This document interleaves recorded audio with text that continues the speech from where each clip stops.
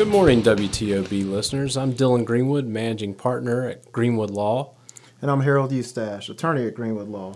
And we're here to present to you, For the Record, our new radio show premiering here on WTOB. It's going to be coming to you every Sunday morning, starting at 10:30 a.m. And today we're going to be talking about a very important issue here in North Carolina, and that's self-defense rights.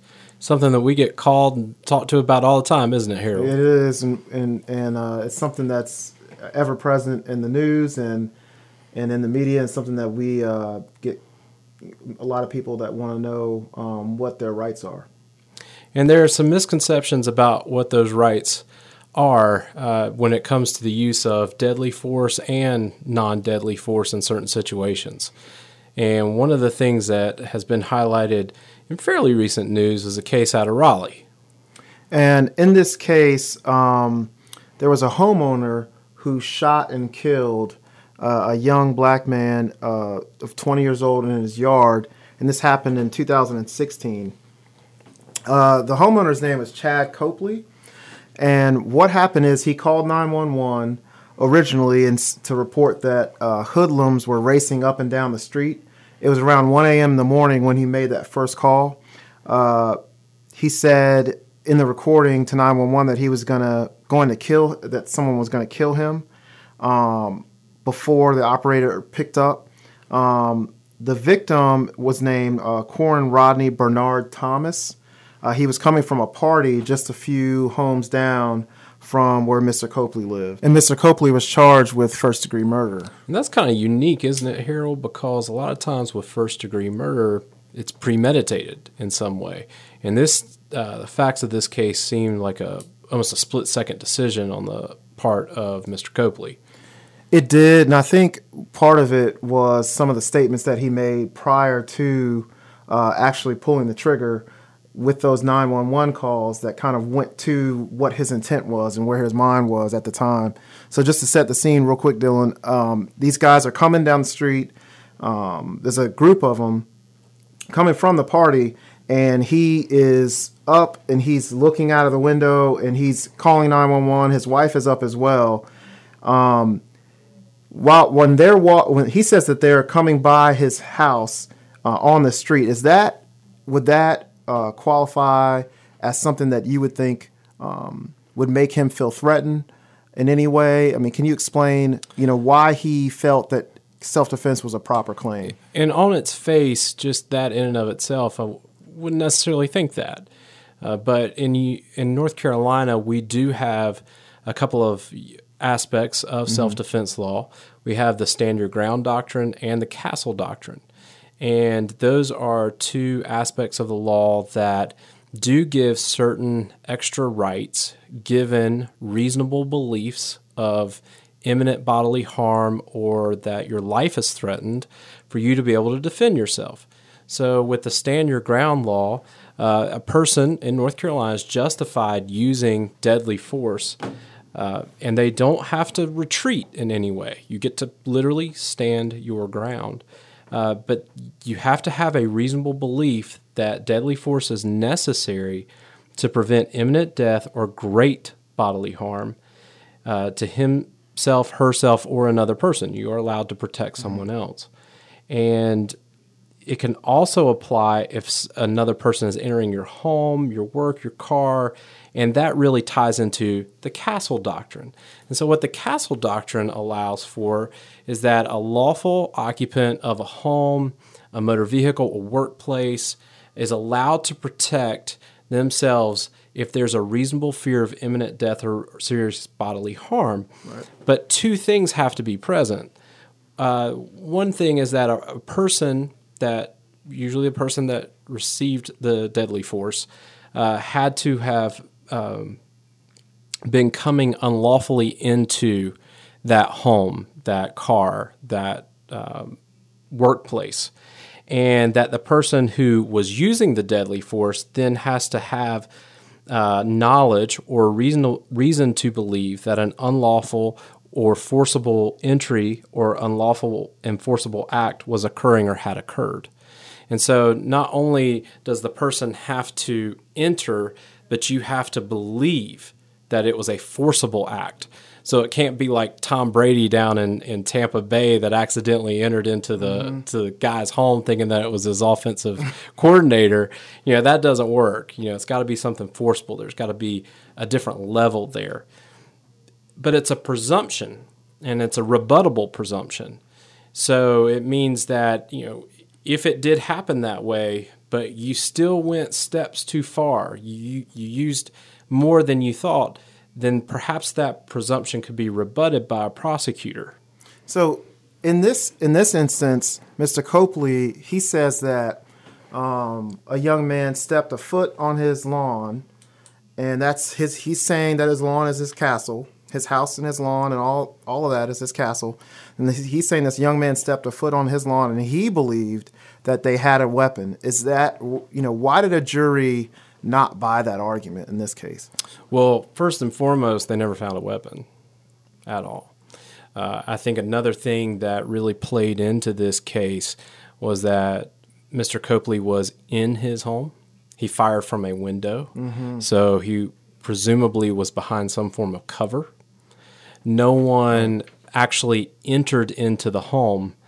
At best, the young man entered into something that that we know in the legal sphere is something called curtilage, and that's something that doesn't normally get talked about. But even just one step off of the street into a yard probably doesn't even come into that. So you've got a situation where literally one step on someone's lawn doesn't equate to the use of force in this regard. In fact, the jury instructions that are given to every single juror in the state of North Carolina if self-defense is asserted as a defense says that a person has to enter into a home, enter into the vehicle, enter into the workplace. And so just because you step foot on property doesn't mean that you're actually stepping foot into the home. Right. And so in this case, this case was compared in North Carolina to, it's called North Carolina's Trayvon Martin case.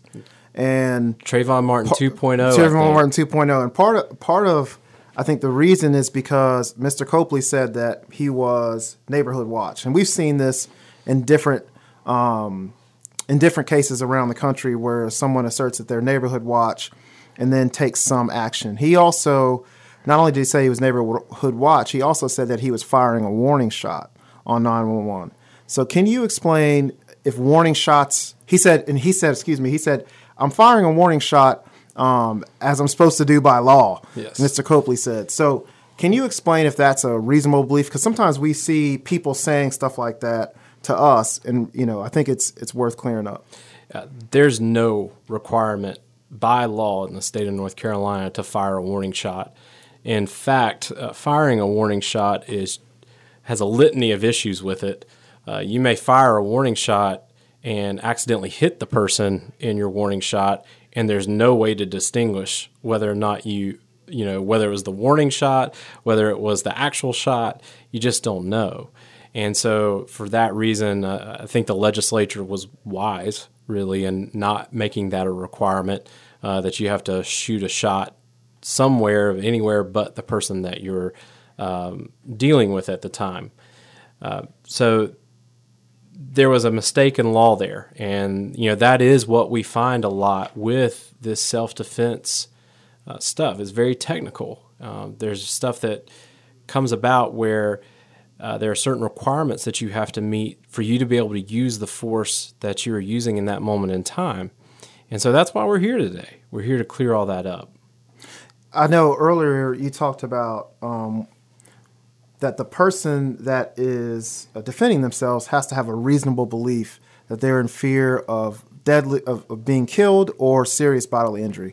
Can you explain, some instances, what would be a reasonable belief and what wouldn't be a reasonable belief? Because is it just up to that person? Because Mr. Copley's argument is that he did believe this reasonably. So where is that standard? Well, that's the difference. That's a different, subjective belief versus reasonable belief. Subjectively, Mr. Copley got on the witness stand and said that he believed that his life was in danger. His family's life was in danger. He thought he saw a gun. Well, reasonably, what we know the facts to be were that this individual never entered a home, stepped 1 foot on the property, did not have a firearm in any way, shape, or form, and was making loud noises. Under those set of circumstances, call 911 and let it be it.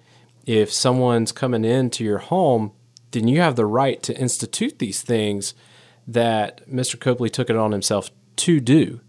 But a reasonable belief, the clear-cut case is a person's coming into your home, they're looking to burglarize the home, they've got a gun, they come in, bust the door down, you're there, maybe with your family, you see the gun, you are in fear that something's going to happen to yourself, your family, and you use deadly force.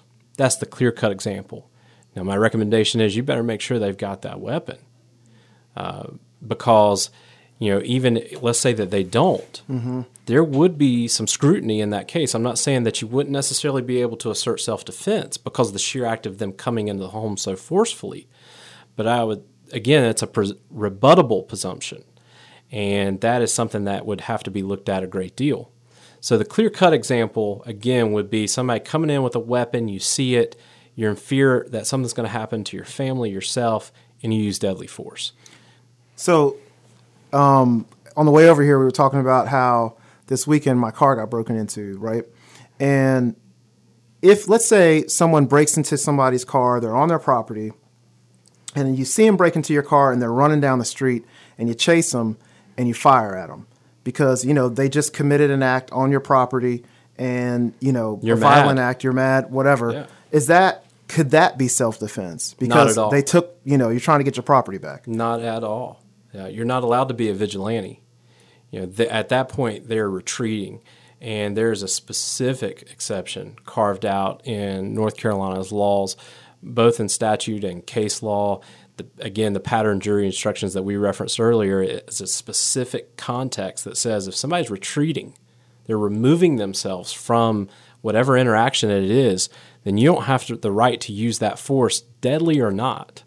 And that's a big, big issue. So even if somebody enters your home and you're met with a shotgun or whatever else, you decide not to fire. And let's say they get scared and they start dashing straight out the door. Got to get away. And they make it a few steps. You don't have the right to use that deadly force at that moment in time because they have made the clear action to retreat. And again, that is it's a subjective thing that's going to be a fact that a jury would have to determine. But that would really go against you for trying to assert self-defense and the use of deadly force in that moment. So one of the things, I'm assuming that it matters if somebody was the initial aggressor in the interaction. Let's say for stand your ground, where it's not at a home, because stand your ground could mean any place that a person could lawfully be. So it could just be, at, in the parking lot or wherever. As long as you're allowed to be there. As long as you're allowed to be there. So, if a person, let's say they get into somebody gets into an altercation, does it matter who the initial person that throws the first punch is? Does that matter in self-defense? A lot of times it does. Now, again, like anything in the law, there are exceptions, and there are exceptions to the exceptions and to the exceptions. But generally speaking, if you're the aggressor, you don't have the right to assert self-defense. It even goes so far, and there's case law on this, that if you start mouthing off to the point to get someone to fight you, right, that can just nullify your ability to use self-defense as a defense if there were to be an altercation that takes place. So you can't go up and say, your mom, blah, blah, blah, and then the person attacks you, and then you're saying, oh, no. Yeah, and you're evoking that person, come at me, right. Let's do this, let's toss. No, okay. Not at that point. And that, now, again, the exception to that is, even if you're the aggressor and the other person opposite you, let's say it's a fist fight, and all of a sudden they take it up and they pull a gun out, and they put you in threat of your life, then you're allowed to assert self-defense as a defense at that point because they've taken it to a whole new level by pulling that gun out. And when you bring that up, it makes me think of the Trayvon Martin case, because part of the argument was that even though George Zimmerman, who, if you guys remember, George Zimmerman was the person in Florida near Orlando who said that he was part of a neighborhood watch group, and he was the initial aggressor in approaching Trayvon Martin as he was walking home from a convenience store. Now, it's kind of undisputed, I think, that George Zimmerman was the initial aggressor in the sense that he approached Trayvon Martin. But what was disputed is about what happened afterward. And there's some accounts that Trayvon Martin, in this kind of fist fight, got the best of George Zimmerman. And at that point, George Zimmerman felt that he was fearing for his life. So, Harold, given that set of circumstances, how was George Zimmerman able to assert self-defense in the Trayvon Martin case juxtaposed with what we have in the Copley case? So part of the reason that he was able to, even though he was the initial aggressor, is because there was some evidence, and again, there was not a ton of evidence in the Trayvon Martin case because George Zimmerman was the only person alive that was there for the entire incident. But there's some evidence from the initial officers that reported and a couple of eyewitnesses that saw some of it that Trayvon Martin did get the best of him in that altercation, in that fist fight. And so George Zimmerman did sustain some different wounds to his face. And the account that George Zimmerman gives is that he was being bested by Trayvon Martin, feared for his life, and eventually pulled out a gun and shot Trayvon Martin because Trayvon Martin was covering his nose and mouth. And so in that instance, it is different from the Copley case because Mr. Copley was never in some sort of physical altercation with this young man that he killed. This young man never got close to him. He was, again, like you mentioned earlier, he was behind a garage door, shot him from a distance on that yard and killed him there, whereas Trayvon Martin and George Zimmerman were fighting in a very, very close scenario where that was a point-blank shot that when George Zimmerman pulled out his gun. So part of what happened was the jury did have it's not that they had enough evidence to say definitively that what exactly happened, but they had enough evidence to basically have reasonable doubt as to whether George Zimmerman had malice in killing Trayvon Martin, and as to, they had enough to believe George Zimmerman's story that Trayvon Martin got the best of him in that fight and was able to assert self-defense. One other quick thing is that the defense in George Zimmerman's case, in Trayvon Martin's case, they had a choice between going for stand your ground and self-defense. And in Florida, what they did was they waived their hearing for stand your ground at the beginning of the case, because if they would have won that, the case would have been thrown out. They instead decided to go for a self-defense strategy. And that's different here in the Copley case, where they used stand your ground that then bled over into the Castle Doctrine and try to combine those two legal theories as a way to assert self-defense. So it added a level of complication, I think, to Mr. Copley's case, even with the facts being the way that they are. It does make it quite technical, especially for a jury, to try to weed through all that and figure out exactly what law to apply and how to do it. If you're just joining us here on WTOB, this is Dylan Greenwood and Harold Eustache for the Record with Greenwood Law, and we're discussing self-defense rights in North Carolina, and we're discussing the Copley case that just this year finally finished out after all of the appeals and everything that it went through. Case that happened in Raleigh that was basically a lot of people dubbed Trayvon Martin 2.0. And we've been discussing all the different aspects of self-defense here in North Carolina. And the next thing we want to discuss is that there are different types of self-defense. There's perfect self-defense, there's imperfect self-defense, and then there's just no defense to self-defense. And Harold, what is perfect self-defense? What happens in those cases? What happens in those cases is where somebody is an aggressor toward, let's say somebody is an aggressor toward me, and I'm just minding my business. They come up and, start assaulting me, and I have to use force against that person to stop that assault. And I have a reasonable belief that that my life is in jeopardy, or that I'm going to get some serious bodily injury. An example of that would be, I'm at home watching TV, somebody bursts into my house with a gun, and I pull out a gun and shoot them, right? Because they've already showed that they went into the house, they had a gun. I reasonably could fear for my life or my safety. And I used force against them that was appropriate. So it completely exonerates you because the use of force was reasonable and you used a reasonable amount of that force. Is that fair to say? That is fair to say. So it does, in courts have said it does matter, all these sort of circumstances about, who that aggressor is. So, you would have to take all that into account into how much force is reasonable to respond with.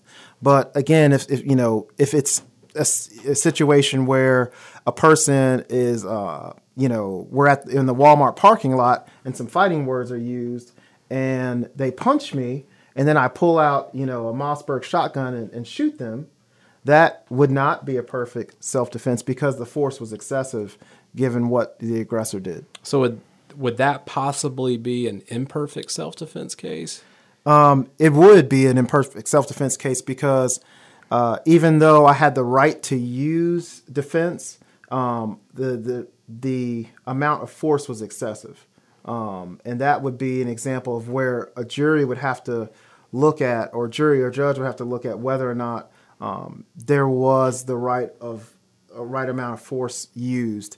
And we see these and these facts are taken into account a lot of times in domestic violence cases that we see, where fact finders is looking at whether or not this is appropriate amount of force, sometimes not just for that one occasion, but courts have said you can look at what the past history of the two people that are interacting is to know whether or not that use of force when you're defending yourself is reasonable. Right. And, I had this in a case last year where it's actually a bar fight and my client went a few punches too many. He had the right to respond the way he did initially, but then in a split second, all of a sudden the other person started to retreat and my guy kept going. So all of a sudden it crossed over into the use of force, whether or not it was reasonable. It really literally was a punch or two too far.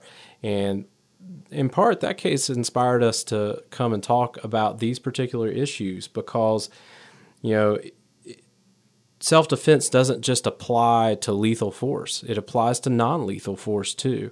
And it applies just as fervently because, we do see these cases outside of the use of lethal force more often than not. And it all comes down to whether or not you had the reasonable belief to use the force, and if you met that use of force with equal or lesser force. You can't use too much of the force because once you do, all of a sudden it either becomes an imperfect self-defense case or you just don't have the ability to use self-defense as a defense for the charges because, let's say all of a sudden you become the aggressor or someone's retreated, then it just takes that ability right away and you don't really get that protection any longer.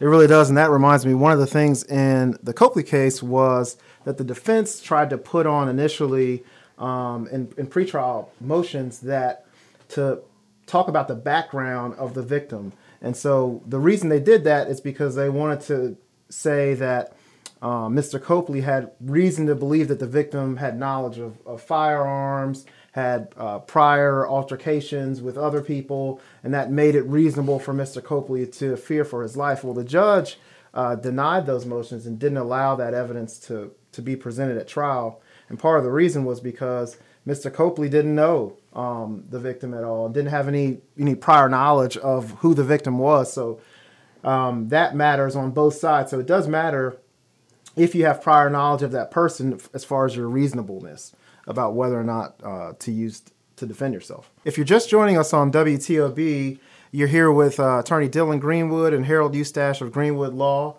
This is For the Record.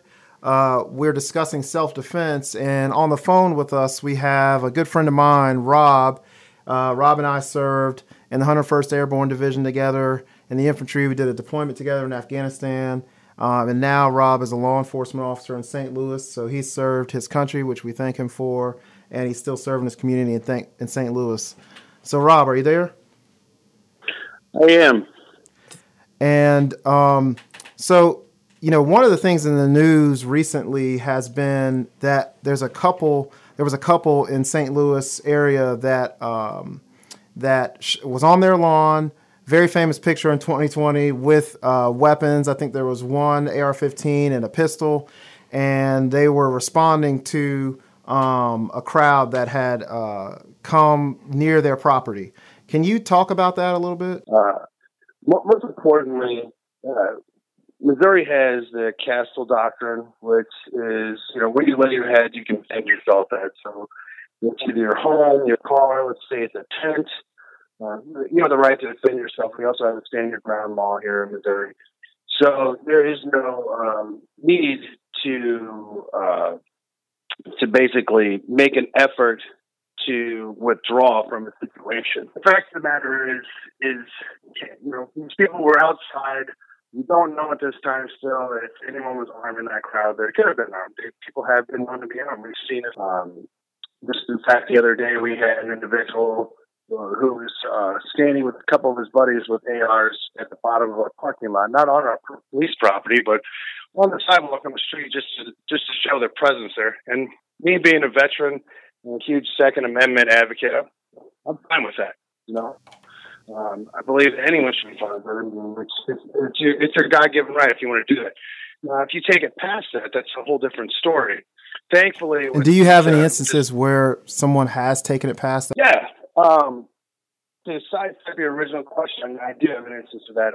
At work, I had a gentleman that responded to a call. The gentleman said that there was a man standing in the street with a firearm, holding three what looked to be teenage boys at gunpoint. So, of course, we responded accordingly with more than a few calls.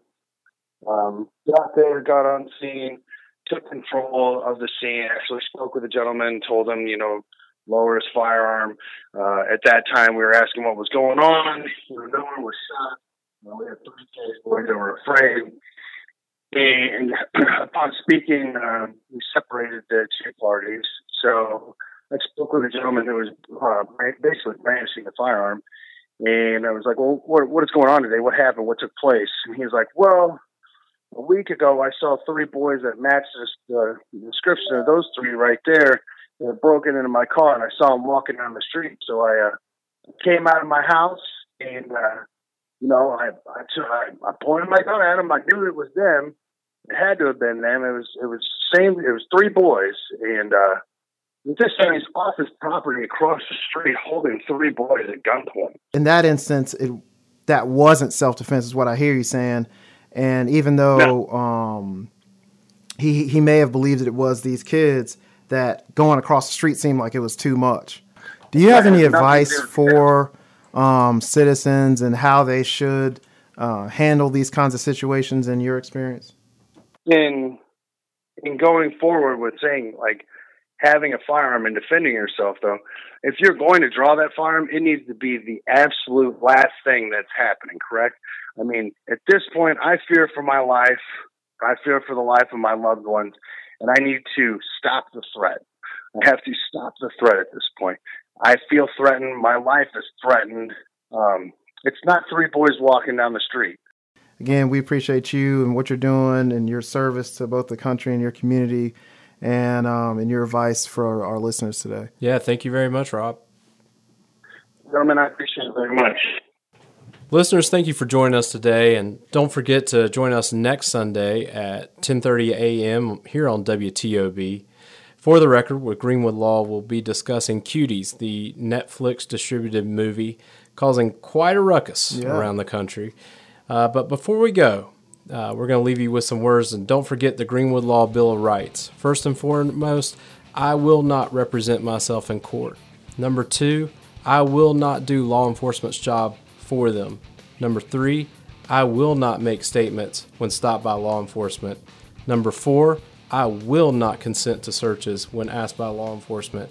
And number 5, I will not be my own star witness for the prosecution. Remember, everyone, it's not a crime to know and assert your rights. Stay informed, stay safe. This is For the Record with Greenwood Law, signing off.